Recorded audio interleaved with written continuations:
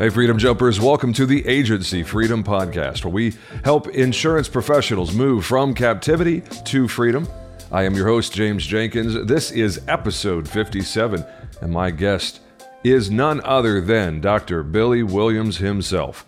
Billy reached out to me on LinkedIn a few weeks ago and just said, "Hey, kid, you're doing good stuff.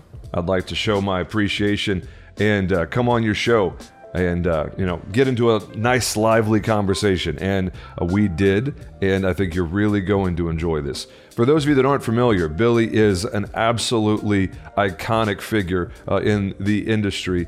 He has become a partner, a consultant, a part owner in well over 100 retail agencies, and he is widely considered to be one of the best minds in our industry for a variety of subjects.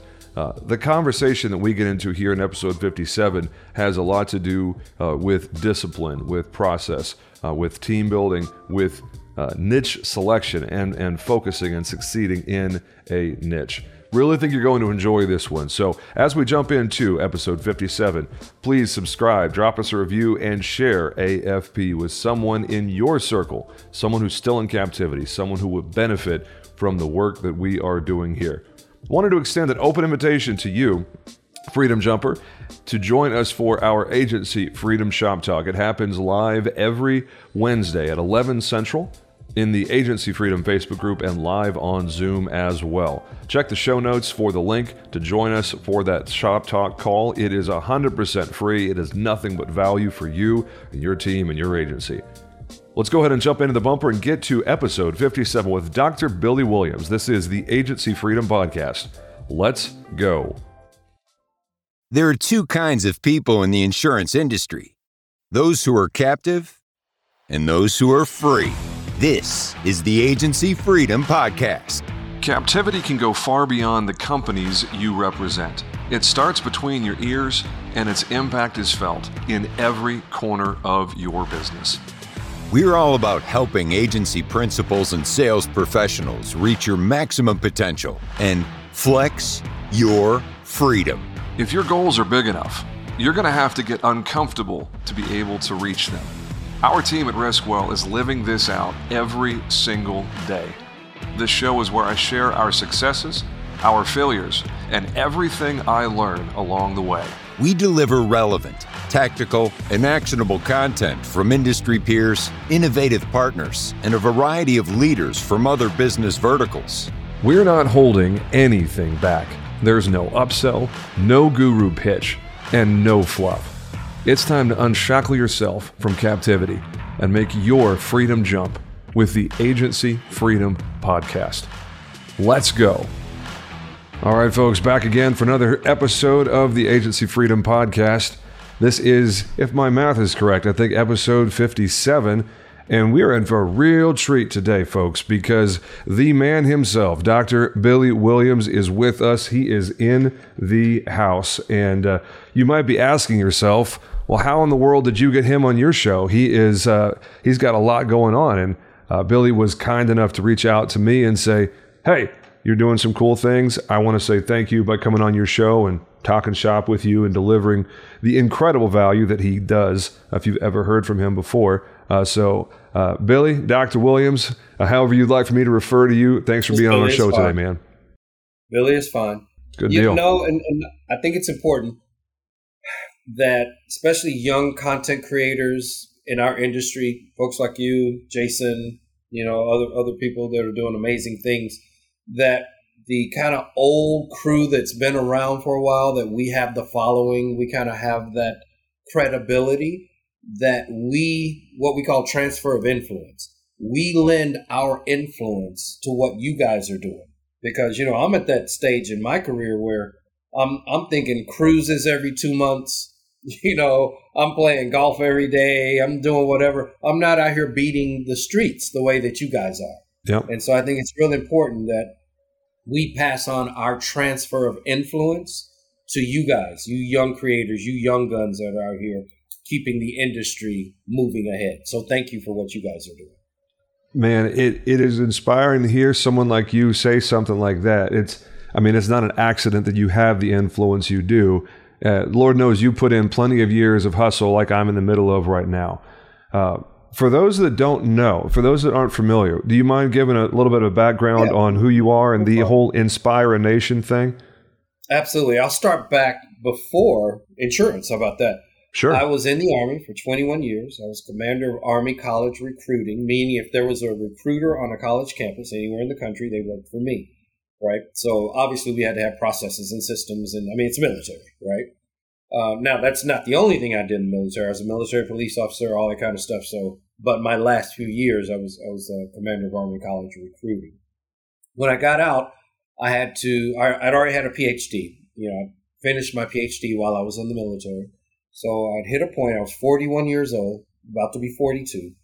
I knew that I had a second life coming, and I said, what am I going to do with this PhD I have? A PhD in finance. What am I going to do with it? So I looked at banking, investment banking, I looked at all these other things, but the one thing that stood out to me most was insurance. Insurance for one reason, residual income. Common sense, residual income. So you take residual income and compound interest, and you put it into a career where you can really benefit your community, where you can make a difference in people's lives. It seemed like a no-brainer to me. So I started working at Allstate April 1st, 2004. Well, I actually started working at Allstate 3 or 4 months prior. I actually worked for Allstate. And then I realized I didn't want to be an employee. It wasn't my personality. So I actually resigned from that and then opened a scratch agency April 1st, 2004. Took my processes that I did in the Army, hiring, training, accountability, process workflow, all the different things that are my strengths, and applied those to insurance.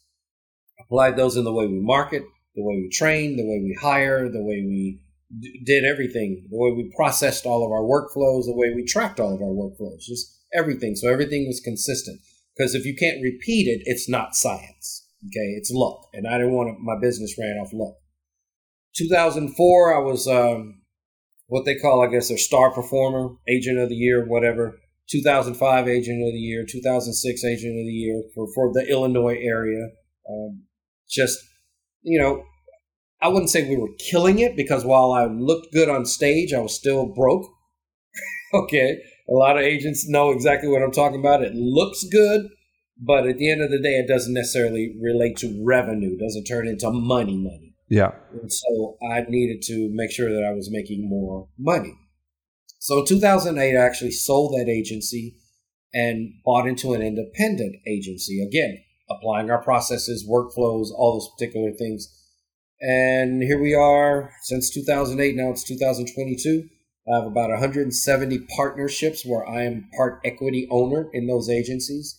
And we come in and we apply our processes, our workflows, our accountability, the training. When people bring me on, it's not because they need money. It's because they want to take their business to a different level. And by having me on your board, by having my team behind me with our processes and workflows and history, having us behind you, you can take a $10 million agency and turn it into a $20 million agency. So you gave up 5 or 6% ownership, but you doubled the size of your agency.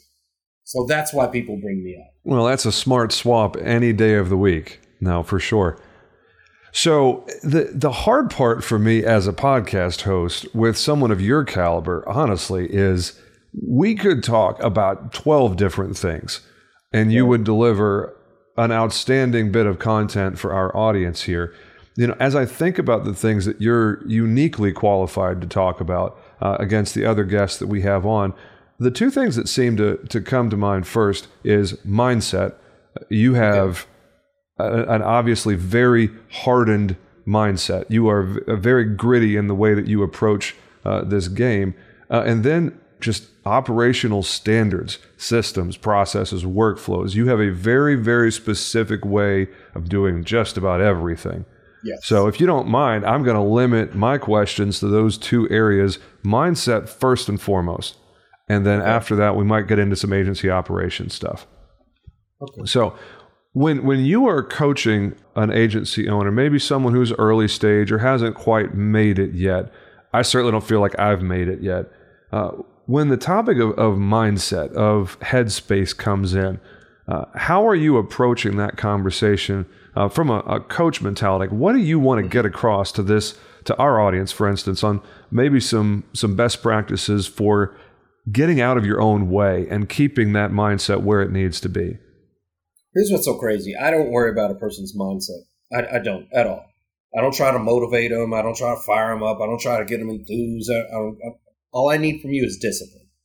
Okay? Your mindset will follow your activities.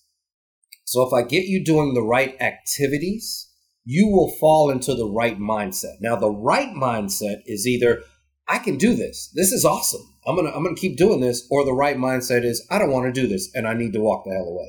Either way, I win because you're not wasting my time. So I don't worry about a person's mindset. I don't worry about buying in. I don't worry about any of that stuff. What I worry about is, are you disciplined enough to follow? Sorry, I have a golf tee in my hand. You know what I'm going to go do as soon as we finish, right? Uh-huh.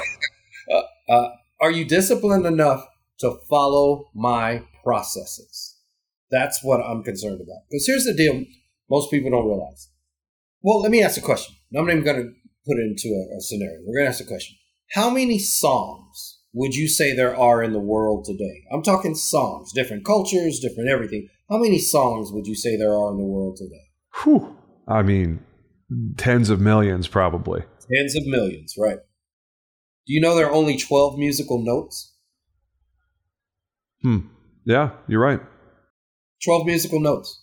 Now, there are different variations of those notes. There's some are slower, some are faster. You can play sharp, you can play flat, you can play do whatever. You can play them on a different instrument. You can play them on a different pattern. You can do whatever. But at the end of the day, music is made from 12 notes. All music is made from variations of 12 notes, right? So understanding that if we can make tens of millions of songs based on 12 musical notes and variations of 12 musical notes, then why can't we grow a $50 million agency when there are only 23 core processes an insurance agency does? So for me, this is so simple because it's like, guys, there are only 23 core processes in an insurance agency, starting with your marketing and going all the way to your renewal process, right? And carrier relationships. There are only 23 core processes. So if I'm trying to change your mindset, the first thing that I have to do is change your activity, and then the mindset will follow. So where most agencies fall short is that they don't, number one, their time management is terrible. So they don't perform the right activities because they never planned to perform the right activities. They never set aside time to perform the right activities. So let me stop talking ambiguous and let's talk specifics. Let's take what activity happens most in an insurance agency, right? It's usually an inbound call from a customer. If we track all the activity in an agency, 80% of the activity is some type of inbound call from a customer. Well, that's an endorsement process. So if the endorsement process is look up by phone number, verify the address, get permission to text message, ask the customer what they need, while asking them, look at your agency standards and see what current coverage the customer has that does not match the agency standards. Process whatever that endorsement is, mention the weakness that they are not meeting our standards, and then send a confirmation email. That's the process. Whether you've been there a week, whether you've been there for 10 years, whether you've been there for 50 years, doesn't matter. That's the process. So when I can get an agency to follow the process and they start to see, you know what? By looking up by phone number, I'm now cleaning up my database. Okay, so looking up by phone number makes sense.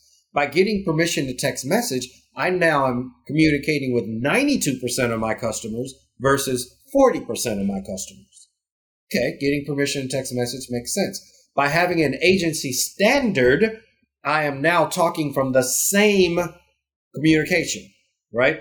Everyone in the agency, whether you're licensed, whether you're non-licensed, whatever. My non-licensed people aren't talking to customers, but they're recognizing these are our minimum standards we want every customer to have. And if you don't have it, that's a problem.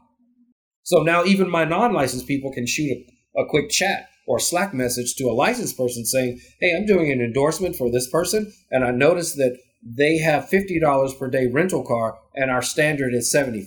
I've noticed they've got $100,000 liability in their home, and our standard is $300. I noticed that they've got a $1 million umbrella and they're a business owner, where our standard is $2 million for all business owners. They can shoot that quick message, Slack message to the licensed producer, who now can follow up with that customer. So all of our people are trained to speak the same language. That's why we have agency standards. Now, we express that to the customer. Customer understands, hey, customer, because you're not meeting our standards, I'm going to send you a confirmation email that shows what I did for you, but it also explains where you're not meeting our standards. See, that's a process. Yeah. And I don't need rocket scientists to work that process. I don't need the smartest, best, brightest people in the world to work that process. I don't need you to have a perfect personality. I don't need you to just be all bought in. I don't need any of that. I just need you to work our process. Oh, going to your question about mentality. I don't worry about mentality. I worry about activity. Yeah. If I get the right activity, you will follow, because the success of the activity will change your mentality. And unlike these trailing indicators like revenue, written premium, etc., the activity is always a leading indicator. You're going to get a lot better results from a leading indicator than you will looking back retrospectively, because, best case scenario, you're looking at data that's at least 30 days old. Well, not just that, but I can't control the outcome. Yeah. Right? So I could tell you I need 20 new policies this month. But if I can't tell you based on our history that every 55 conversations, we get 3 new upsells. Every 100 phone calls, we get 4 new sales. Every 450 emails that you send out, we get 2 new sales. If I can't give you those kind of numbers, me begging you for 20 new policies is doing nothing. Where I really can help you is by saying, look, I need 20 new policies, and these are the processes and the results that we've tracked, that I know if you do this, and this, you stand a much greater chance of getting those 20 policies. In the Army, when I was commander of Army College recruiting, we would have call nights, right, where we'd call all the recruits, high school kids, college kids, whatever. And when I took over, my thing was I didn't care about how many calls you made. What I cared about was how many times you heard no, right? How many times did you hear no? And you couldn't get off the phone. You couldn't stop calling until we had 100 no responses, right? Now, when I first did that, everyone said, oh, this is crazy. What are you doing? This doesn't make sense. No, because what I understood was, if I tell you to go get me 10 appointments, you may get those 10 appointments in the first 20 phone calls, and you're done because you feel like I accomplished what I need to accomplish, right? But if I get 100 no responses, it may take you 200 phone calls to get 100 no responses, or it may take you 110 phone calls to get 100 no responses. But I also knew 100 no responses always led to at least 15 appointments. Always. It was like science. I could count on it. Well, that's the beauty of having enough data, right? So exactly. You mentioned it early in the conversation, data integrity. And that is something that we are focusing a lot of energy on.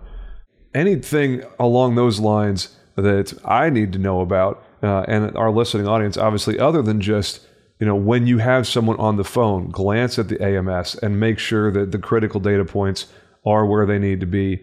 And obviously, we check at renewal every year, prior to delivery. We have an annual questionnaire that says, hey, we have your information, obviously. Please confirm your preferred phone, your preferred email, etc. Anything else that you like to talk about as far as data integrity? Because, Chris Paradiso and Hanley and so many of these other guys are big fans of, Donna for Agents and other platforms similar to that can do some really cool stuff, but only if you've got good data. If you don't have good data, you got nothing. Exactly. No, and again, it's very simple. I like to keep things very simple. I'm probably the least technology focused person out of all the supposed gurus in the industry, because for me, I want my AMS to be the master of all. I'm not the combine it with the CRM and go get this extra tool and then go get that extra tool and go do this and go do that. And I'm not that guy. I don't need 17 things. I don't need Asana and Slack and HubSpot and all. I don't need all that. I'm going to make sure that the agency management system that I choose for that agency or whatever partner agency I use, that agency management system does 90% of everything I need. Right? And the reason why I know it'll do it is because we don't buy the hype of the agency management system. We take our processes and we go to the agency management system and go, show me how to do these 14 steps in this process. Show me how to do these 11 steps in this process. Show me how to do these 6 steps. So because I'm doing that, I'm not worried about my data not being accurate, because my processes always require and always demand that we get accurate data in order to work the process. So again, looking up my phone number, verifying the email address, sending a confirmation email. I'm going to send this confirmation email to you. What's the best email address to use to send it, to get this to you right now? And then making sure that when we do send it, we have a system, our agency management system, that can show if it was opened. And that's what a lot of these guys are doing. They're going out and they're buying all these different tools, and they have 7 different clicks and 8 different things and all that kind of stuff. I don't want that. I'd rather go to 1 or 2 systems maximum and get everything that I want out of those systems. And that's why I work so closely with the agency management systems like Hawksoft and those guys. I work closely because I want them to be my go-to system. Maybe they don't have all the functionality I need, but a lot of times it's because no one ever talked to them. No one ever said, I want to be able to track my opens on my email. I want to be able to track which text messages were read. I want to be able to track my delivery rate on this. No one ever asked them for that. So because they were never asked, they never saw it as a priority. Well, now we come in and we ask. So instead of buying a canned system that does it already, I'd rather make my systems or the systems I use stronger, because my staff, the team that we have, they don't want to go to 8 different systems. They want to go one place and get it all done. No, so I love that. Data integrity for us is always about our process. And the thing about it is, and be honest with you, everything, no matter what question you ask me, it's always going to flow back to the same thing. What does your process look like? Yeah. Because process is the key to everything. Process is why the military can take a kid from, the peanut farms of Georgia and the cornfields of Iowa and the potatoes of Nebraska and the surfers of California and, wherever else, bring them all into one entity and make them into the best fighting force in the world. We're not trying to individually try to figure out who you are. We're trying to make sure that individually you're a piece of a greater process. So let's pull it back a level from that, because I definitely agree with you. I've been banging the drum on systems and processes since the beginning of this podcast. For someone who sits there and is saying, hey, you know what? I don't disagree with you. Process is really important. How do we go about developing that? Because I see really 2 pieces of the process. There is, the rough draft, the core process documentation, as we call it, that is no more than 5 steps from very beginning to end. And it's designed to be a little bit more high level, not super granular. And then we have the fully documented process that could be, to your point, 14 steps. What's the best way to begin documenting these processes and figuring out exactly what the ideal standard is for, everything? And to your point, 23 different processes that the agency goes through. How does someone get started with that? Yeah, just your normal workday. So that means if you were doing a quote today, right? You say, what's the first thing I do when I quote something? Oh, okay, I go to this form. So step 1, get your quote sheet. Okay, what's the next thing I do? Oh, okay, I start here. Now, depending on how granular you want to go, you can go each section of the quote sheet, or you can say, I take this auto quote sheet version 3, and that's what I use. So that's step 2, version 3. Step 3 is then I always ask the customer for this particular data. So you can make it as granular as you want, or you can make it as simple as you want. But the key is you got to start with steps. It's always about the steps. And I'm a step-by-step guy. I'm the kind, if I can't break it down to a number, then it's too complicated. So there are 23 core processes in an insurance agency. There are 5 ways we make money as insurance agents. That's it. New policies for existing customers, increasing coverage limits on existing policies, renewal, and broker fees. That's it. Those are the only 5 ways we make money legally in the insurance industry, right? I guess you could count shared commission, but that's still new policies, right? Or new policies for existing customers. And then contingency and profit sharing if you meet loss ratio targets and whatnot. I don't know if you would want to break that out as a separate thing. But see, for me, the profit sharing is a part of new business. Yeah. If I didn't write new business and I didn't have renewals, I don't have profit sharing. Makes sense. So why add a 6th one? There you go. You know what I mean? Keep it simple, stupid, right? Exactly. Keep it simple. So it's the same thing. I mean, I break everything down to a number. If you ever hear me talk, it's always 7 this, 5 this, 4 this, 2 this, 9 this, whatever. And so it's the same thing with our processes. Each process in your agency is going to have a certain amount of steps that are needed in order to complete that process. Where most agents get complicated with stuff is that they don't make things into a number, right? Math is the international language, and they don't make things into a number. So if I ask you, hey, how many steps are in your renewal process? Well, Judy may have 16 steps, and Bob may have 12 steps, and Doug may have 8 steps. Well, guess what you don't have? You don't have a process. Yep. Because a process would have a set amount of steps that everyone, at a minimum, knew that they needed to do. Well, the title of this episode has already declared itself. It is Billy Williams on how process is king, and that it's everything. Yeah, process is everything. And there's some phenomenal tools that are out. There's a tool out called Tango.us.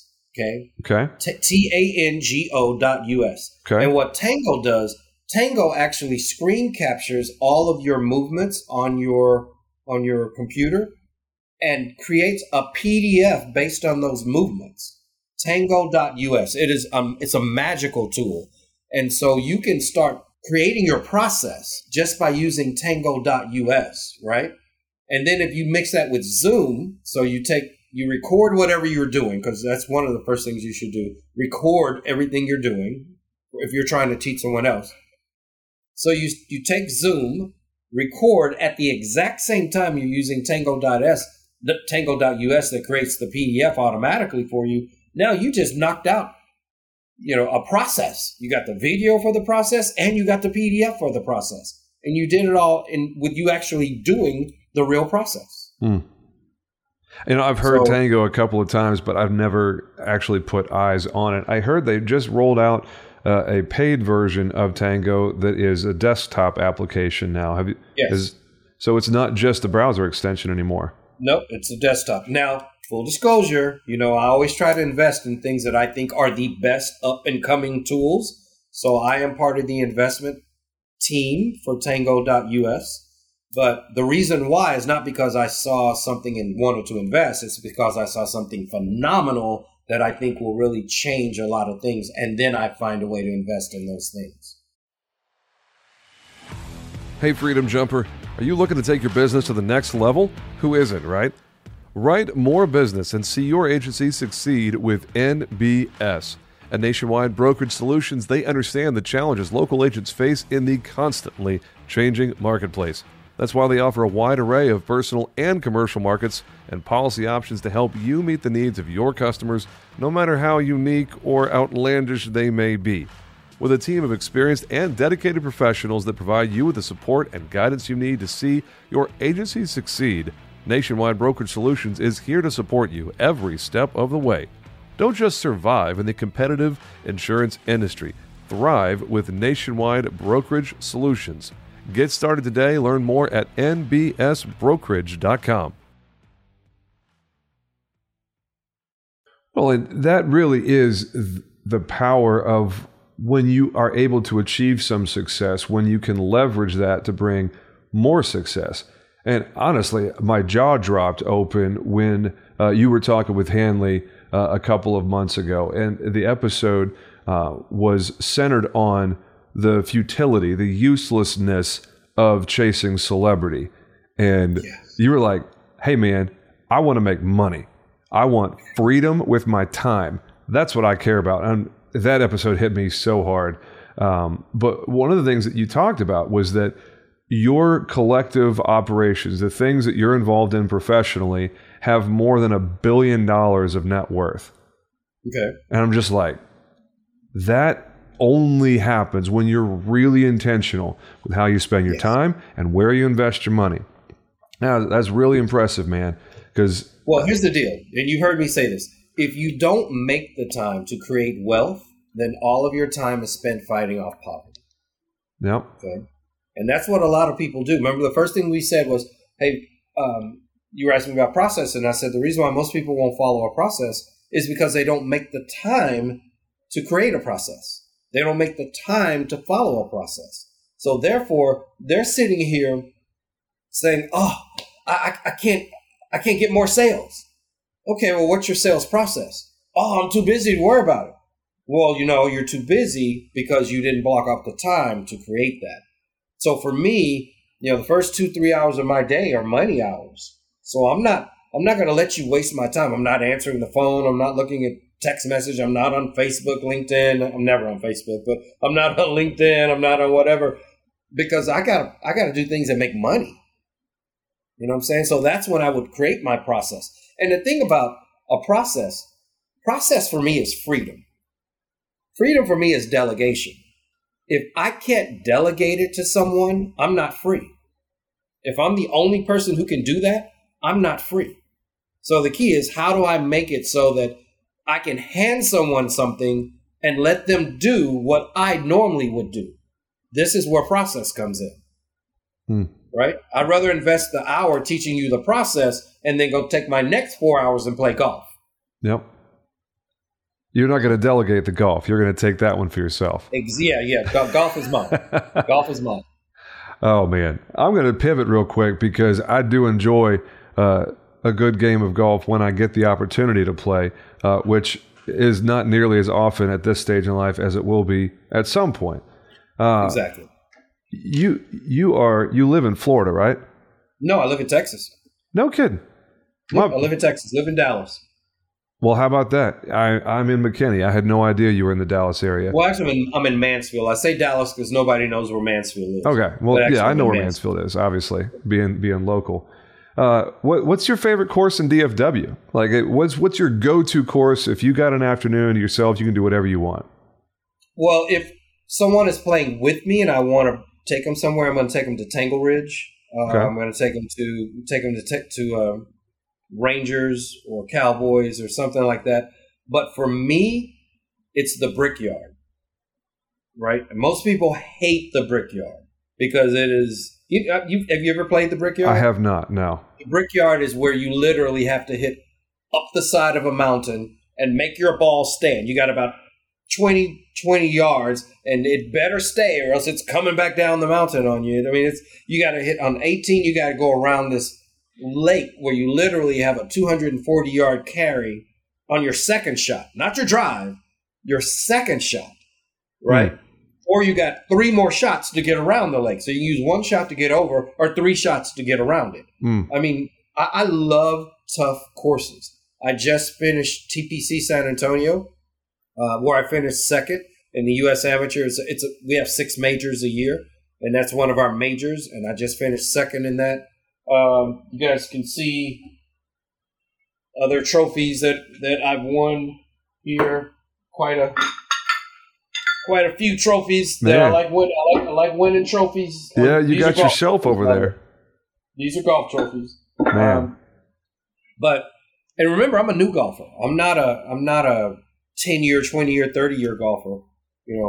I'm a less than 2-year golfer. But I apply the same processes to golf that I apply to any other thing. I broke golf down into numbers. So for me, there are four major pieces of a swing that I need to have in place, right?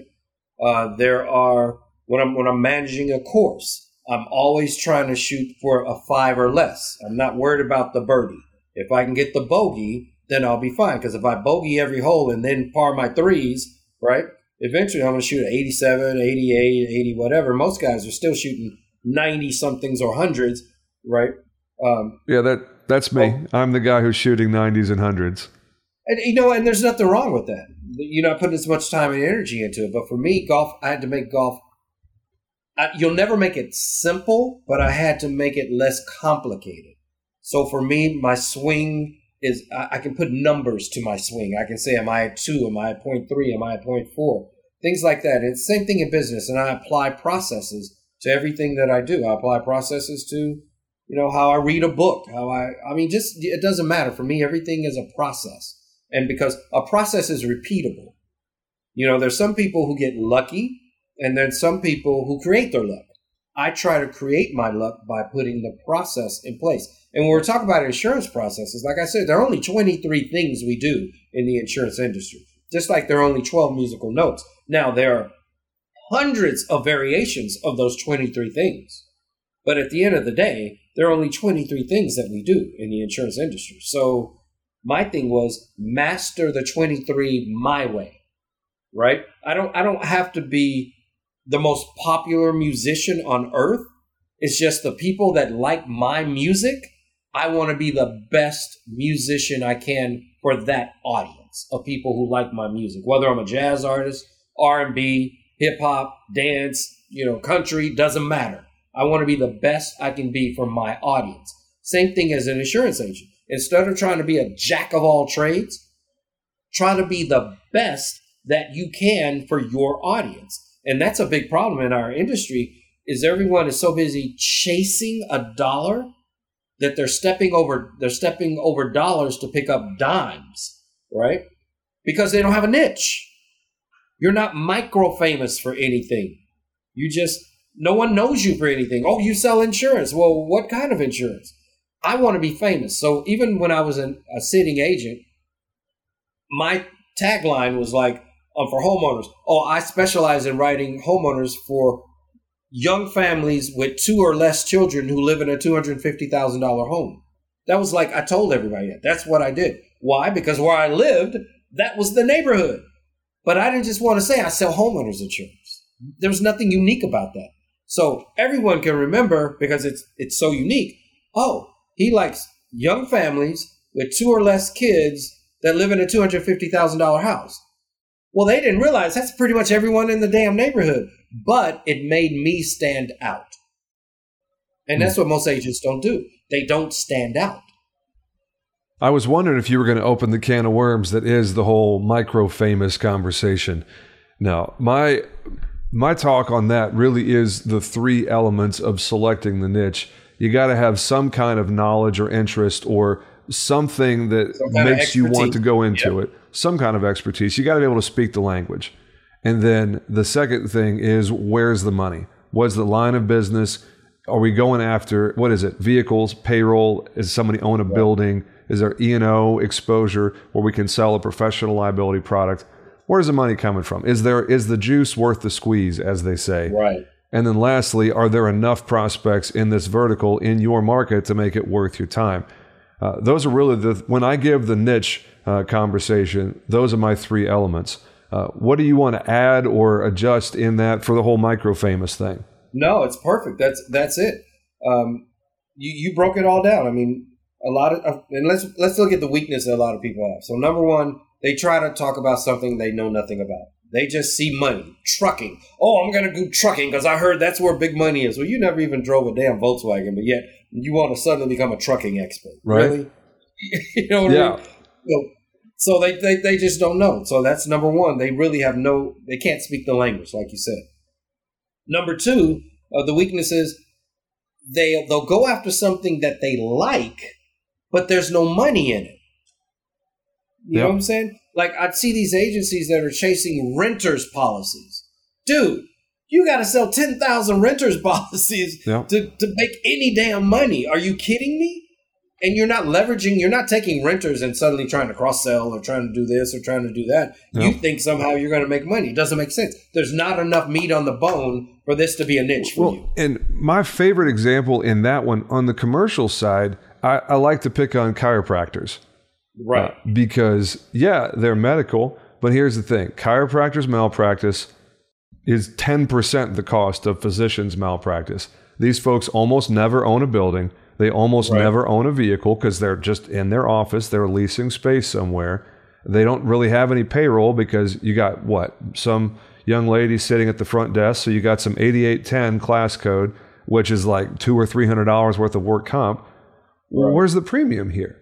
All right, you can write the account, write the BOP and the umbrella and the work comp, and you're still sitting at $1,500 in premium. So and you're busting your butt because the thing is, it takes just as much time to write the chiropractor as it did to write the doctor or write the dentist or write the veterinarian. Well, because with the dentist and chiropractors are the same conversation. But you know what a dentist has? Imaging equipment. Yes. The dentist almost always owns their building. I don't know what it is about the dentist. The dentist almost always owns the building that they're in, even if it's a small retail strip center. If it's a freestanding building, you can rest assured the dentist owns that building. Right. So I don't know. There's just some little nuances like that where, chiropractors, probably a bad niche. Dentist, probably a good niche. Right.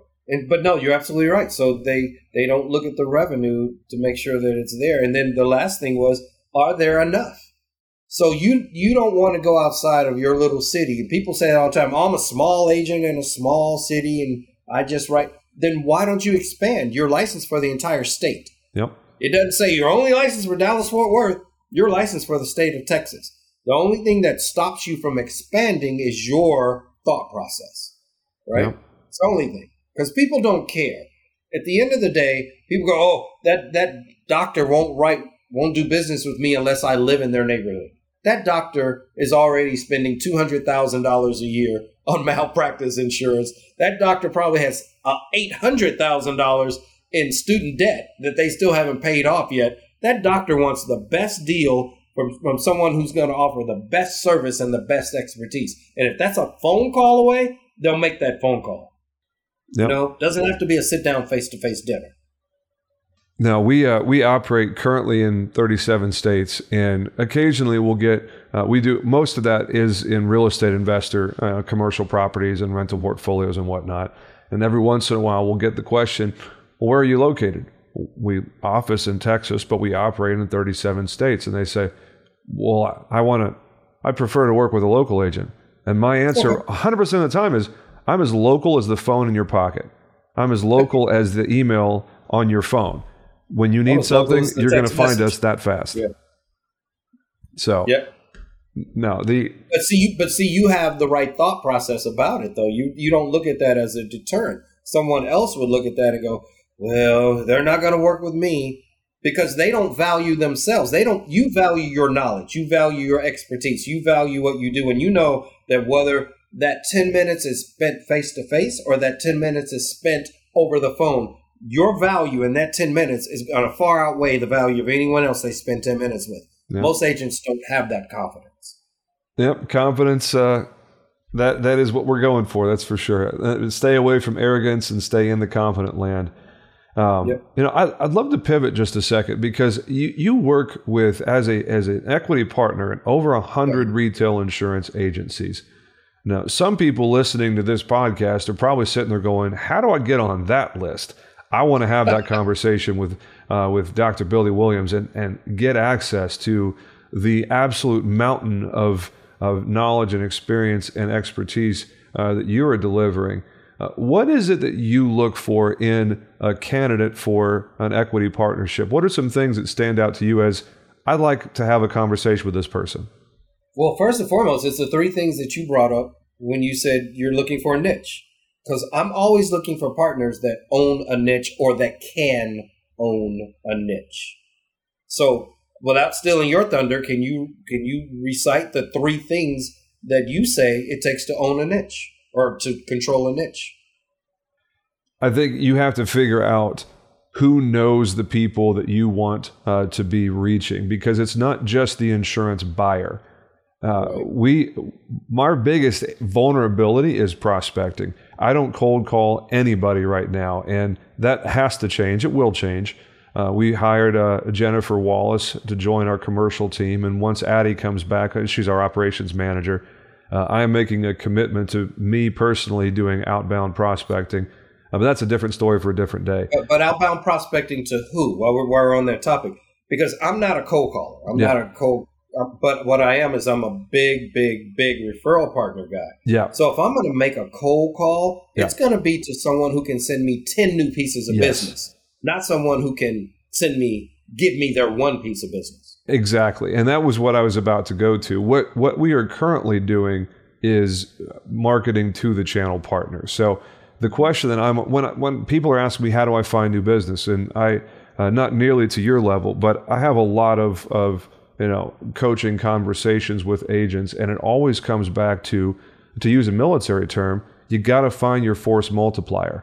Mm-hmm. You got to figure out what the biggest bang for the least amount of effort, the least amount of time, how are you going to, get the most ROI from your time and energy? And to me, that's channel partners.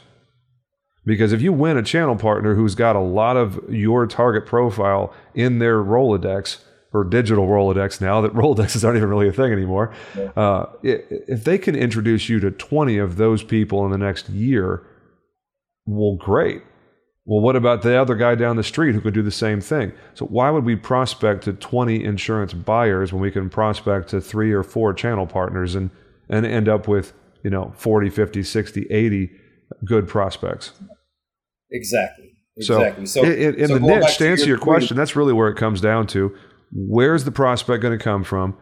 Most importantly, number 2, and probably even more important than number 1, when you get in front of that prospect, how are you going to very quickly establish yourself as being worth their time, so you're not just another freaking talking head with the same boring, generic things that come out of your mouth almost robotically, like, we'll save you money. No, I just don't care. Talking about price, talking about product, I'm not about that. So that would be the second thing. And well, let me touch on that for a second. So one of the things that agents can do to really make themselves more of an expert is understand insurance is all about the claim. Okay? Yep. It's all about the claim. What most agents don't understand is, what are the claims? What are the top 3 claims that your niche sees? What are the top 3 problems that they face every day? So one of the first things I do is I actually go, let's say I was thinking about investing in your apartment. In your agency, I would actually go in, look at what your products are, and then I'm going to talk to your claims adjusters, right? Not just from the standpoint of seeing what the loss runs are or anything like that, but also what are the problems that people are really reporting? Because no one cares how good things are when they're good. Yeah. What they care about is when things go bad, what are you going to do for me? So now when I'm sitting down with that person, I'm having a conversation. The conversation is not about, I can save you money, I can do this, I can do that. The conversation is about, you within your niche. These are the top 3 problems that your niche is running into. These are the top 3 situations that you need to be prepared for. These are, your employee dishonesty, your this, your that. Like, let's talk about churches as an example.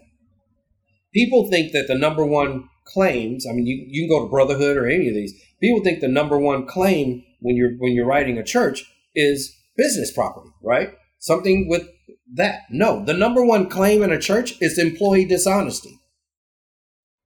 Right? You're like, but wait, it's a church. But hey, it's still the number one claim is employee dishonesty, right?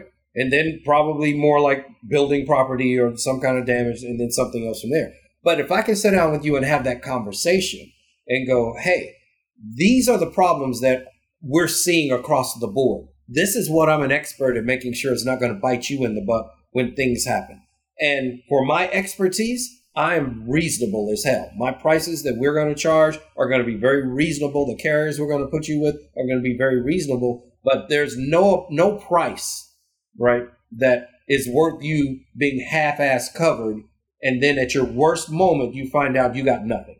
Yep. There's no price worth that. Because I always tell people, think about this. If we could predict 30 seconds before you had a claim and how severe that claim would be, I could come to you with the biggest number and you wouldn't have any problem paying it. Yep. Right? As long as it was less than the claim. Makes sense. Right. Yeah. Right. I come to you with a big number. As long as if you felt like it was still better than the claim, then you'd pay that amount. Yep. But I don't know when that 30 seconds is going to be. So all I can do is best cover you. Yep. That's all I can do. Man, love that. Anything else you want to chat about before we... Yeah, and then the third thing was, do you have enough niche? Do you have enough people in your niche to justify going after that, right? And there are people who just, they don't know. They don't know their demographics. They don't go out to us.gov and actually put in and go, how many people in my area are 35 years or under? You know, insurance buyers start from 35 to 65. That is your, if we're talking personal lines, that's your big thing, 35 to 65. If you're talking business owners, then the age is different. The age is 40 to 60. So how many 40 to 60-year-olds do I have in my area, right? Because at that point, that's going to give me an idea of how many, not only how many personal lines people I can write, but how many potential business owners. And then, of course, depending on when the last census was done and what other demographic reports are out there with us.gov that you can go to, you can actually find how many businesses are in here. And you can go to your workers' comp tables and you go to, Reference USA and find out how many employees there are and how many of these other things. But most people don't know. It's almost like saying, I'm going to go fishing, but hell, no one's caught a fish in that pond in 20 years. Then why is your dumb ass sitting there with a fishing rod? What's the point? Well, it was easy. This was close to my house. I know this area. I grew up in this, okay, but there's no damn fish in it. So, and that's what agents don't do. They don't do enough research a lot of times to know that if this is a good niche, if this is a good pond to fish in, is there enough fish in this pond to feed everybody? They just don't know. I would think the last thing, and this really is me standing on my soapbox for a little bit, is matching. It's your show. Stand where you want to stand. Yeah. Matching the program to the actual threats. Like when we go into a conversation with, for instance, I took a BOR on an apartment complex in Pearland here in Texas. 152 units. It's a nice account. The incumbent had been on the account for, I think, 7 years, and we took it by BOR. And the only reason we did was because they were asleep at the wheel, because they had missed a couple of things that are very important. Honestly, I'm shocked. I'm surprised that they allowed this to be on there, because they're a well-established agency that has a pretty good specialization in habitational. And we took it on BOR because there was a couple of things that just weren't covered correctly. With apartment investors, for example, the exclusions on the liability tower, starting with the GL and going up the excess layers, those exclusions make or break the whole thing. And so many people get stuck on, well, at least in coastal stuff and really across the entirety of the state of Texas and all of the Gulf Coast. Talking with Bradley Flowers and some other people, I realize that it's not just a Texas problem. The entire Gulf Coast has a major property insurance problem. Yes. But so many people get hung up on the property side of things. Now, my question to the insured is always, what is the maximum potential loss of your property? And they're always, well, what do you mean? I was like, I'm going to compare and contrast and help you understand that you're paying close attention to the wrong thing here. What is the maximum potential loss, to use, the risk management terms? What is the ultimate loss on that property? Well, whatever the replacement value of the property is, right? You got a $4 million apartment complex. What's your maximum potential loss? $4 million. What happens if you got a liability claim? If there's a discharge of a firearm, if there is an abuse or molestation incident, if there's a party at your premises and there's a fight that breaks out and 12 people are involved in assault and battery, 7 people go to the hospital, 2 people die. What's your maximum potential loss in a liability situation? My friend, it's a lot more than $4 million, I promise you. What happens if somebody dies on your premises? You got a real big problem on your hands. A lot more than $4 million worth of problem. Just approaching it from that way, because is the liability on a premium basis? Is the liability a big concern? No. It might be 20% of what the property premium is. It may be less than that. But from an exposure standpoint, the liability is way more important than the property because of just where the threats lie. So just as an example there, because that one's fresh on my desk because we literally took the BOR yesterday. And the only reason we did is the incumbent agent was asleep at the wheel. It had nothing to do with the price. Things down. They don't break things down by the 3 pots of money. Remember, I put everything in numbers. As an insurance, we only sell 3 pots of money. That's it. 3 pots of money. That's what we provide.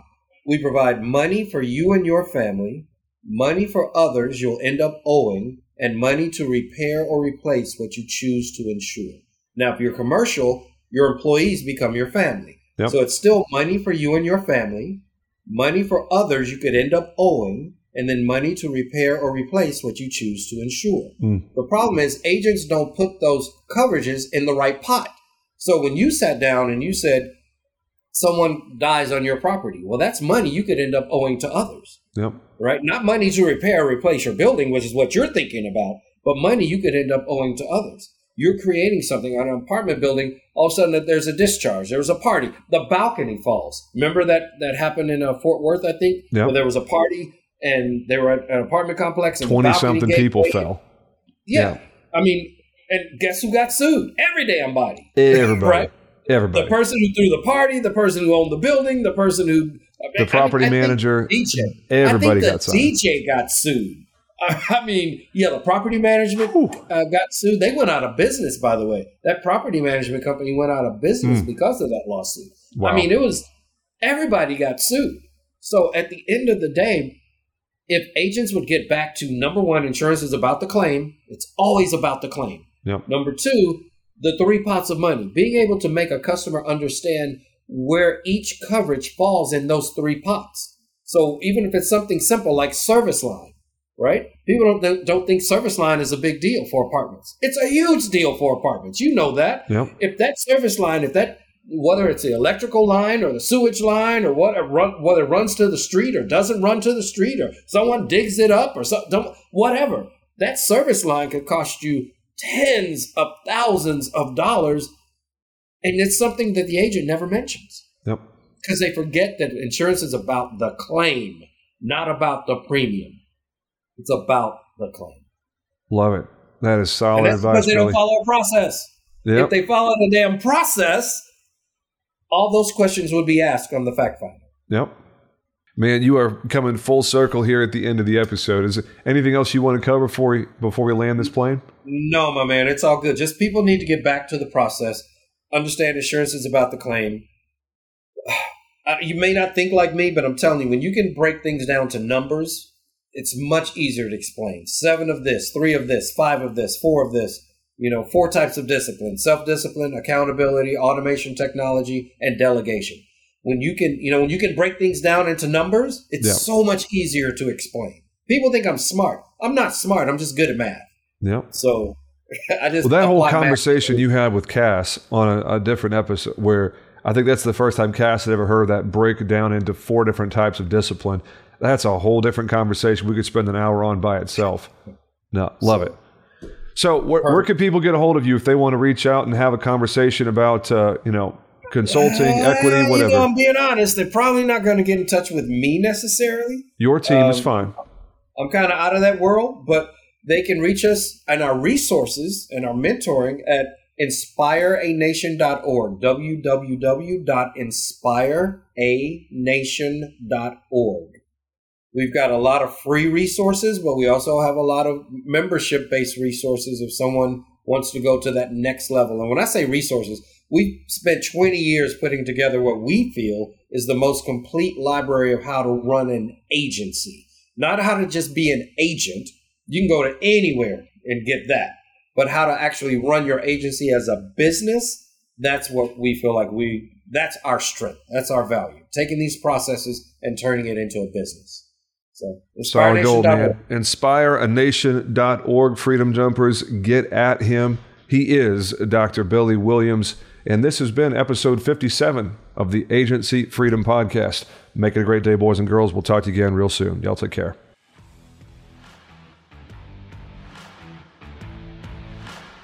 Thanks for listening to the Agency Freedom Podcast.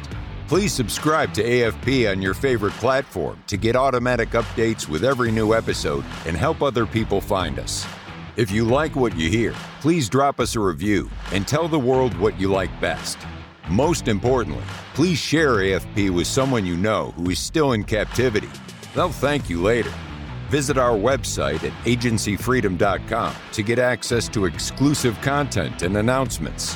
Join our community on Facebook by typing in Agency Freedom in the search bar. Send your questions, comments, guest recommendations, and favorite grilling recipes to us at podcast@agencyfreedom.com. This is the Agency Freedom Podcast, where we help insurance professionals move from captivity to freedom. Until next time, let's go.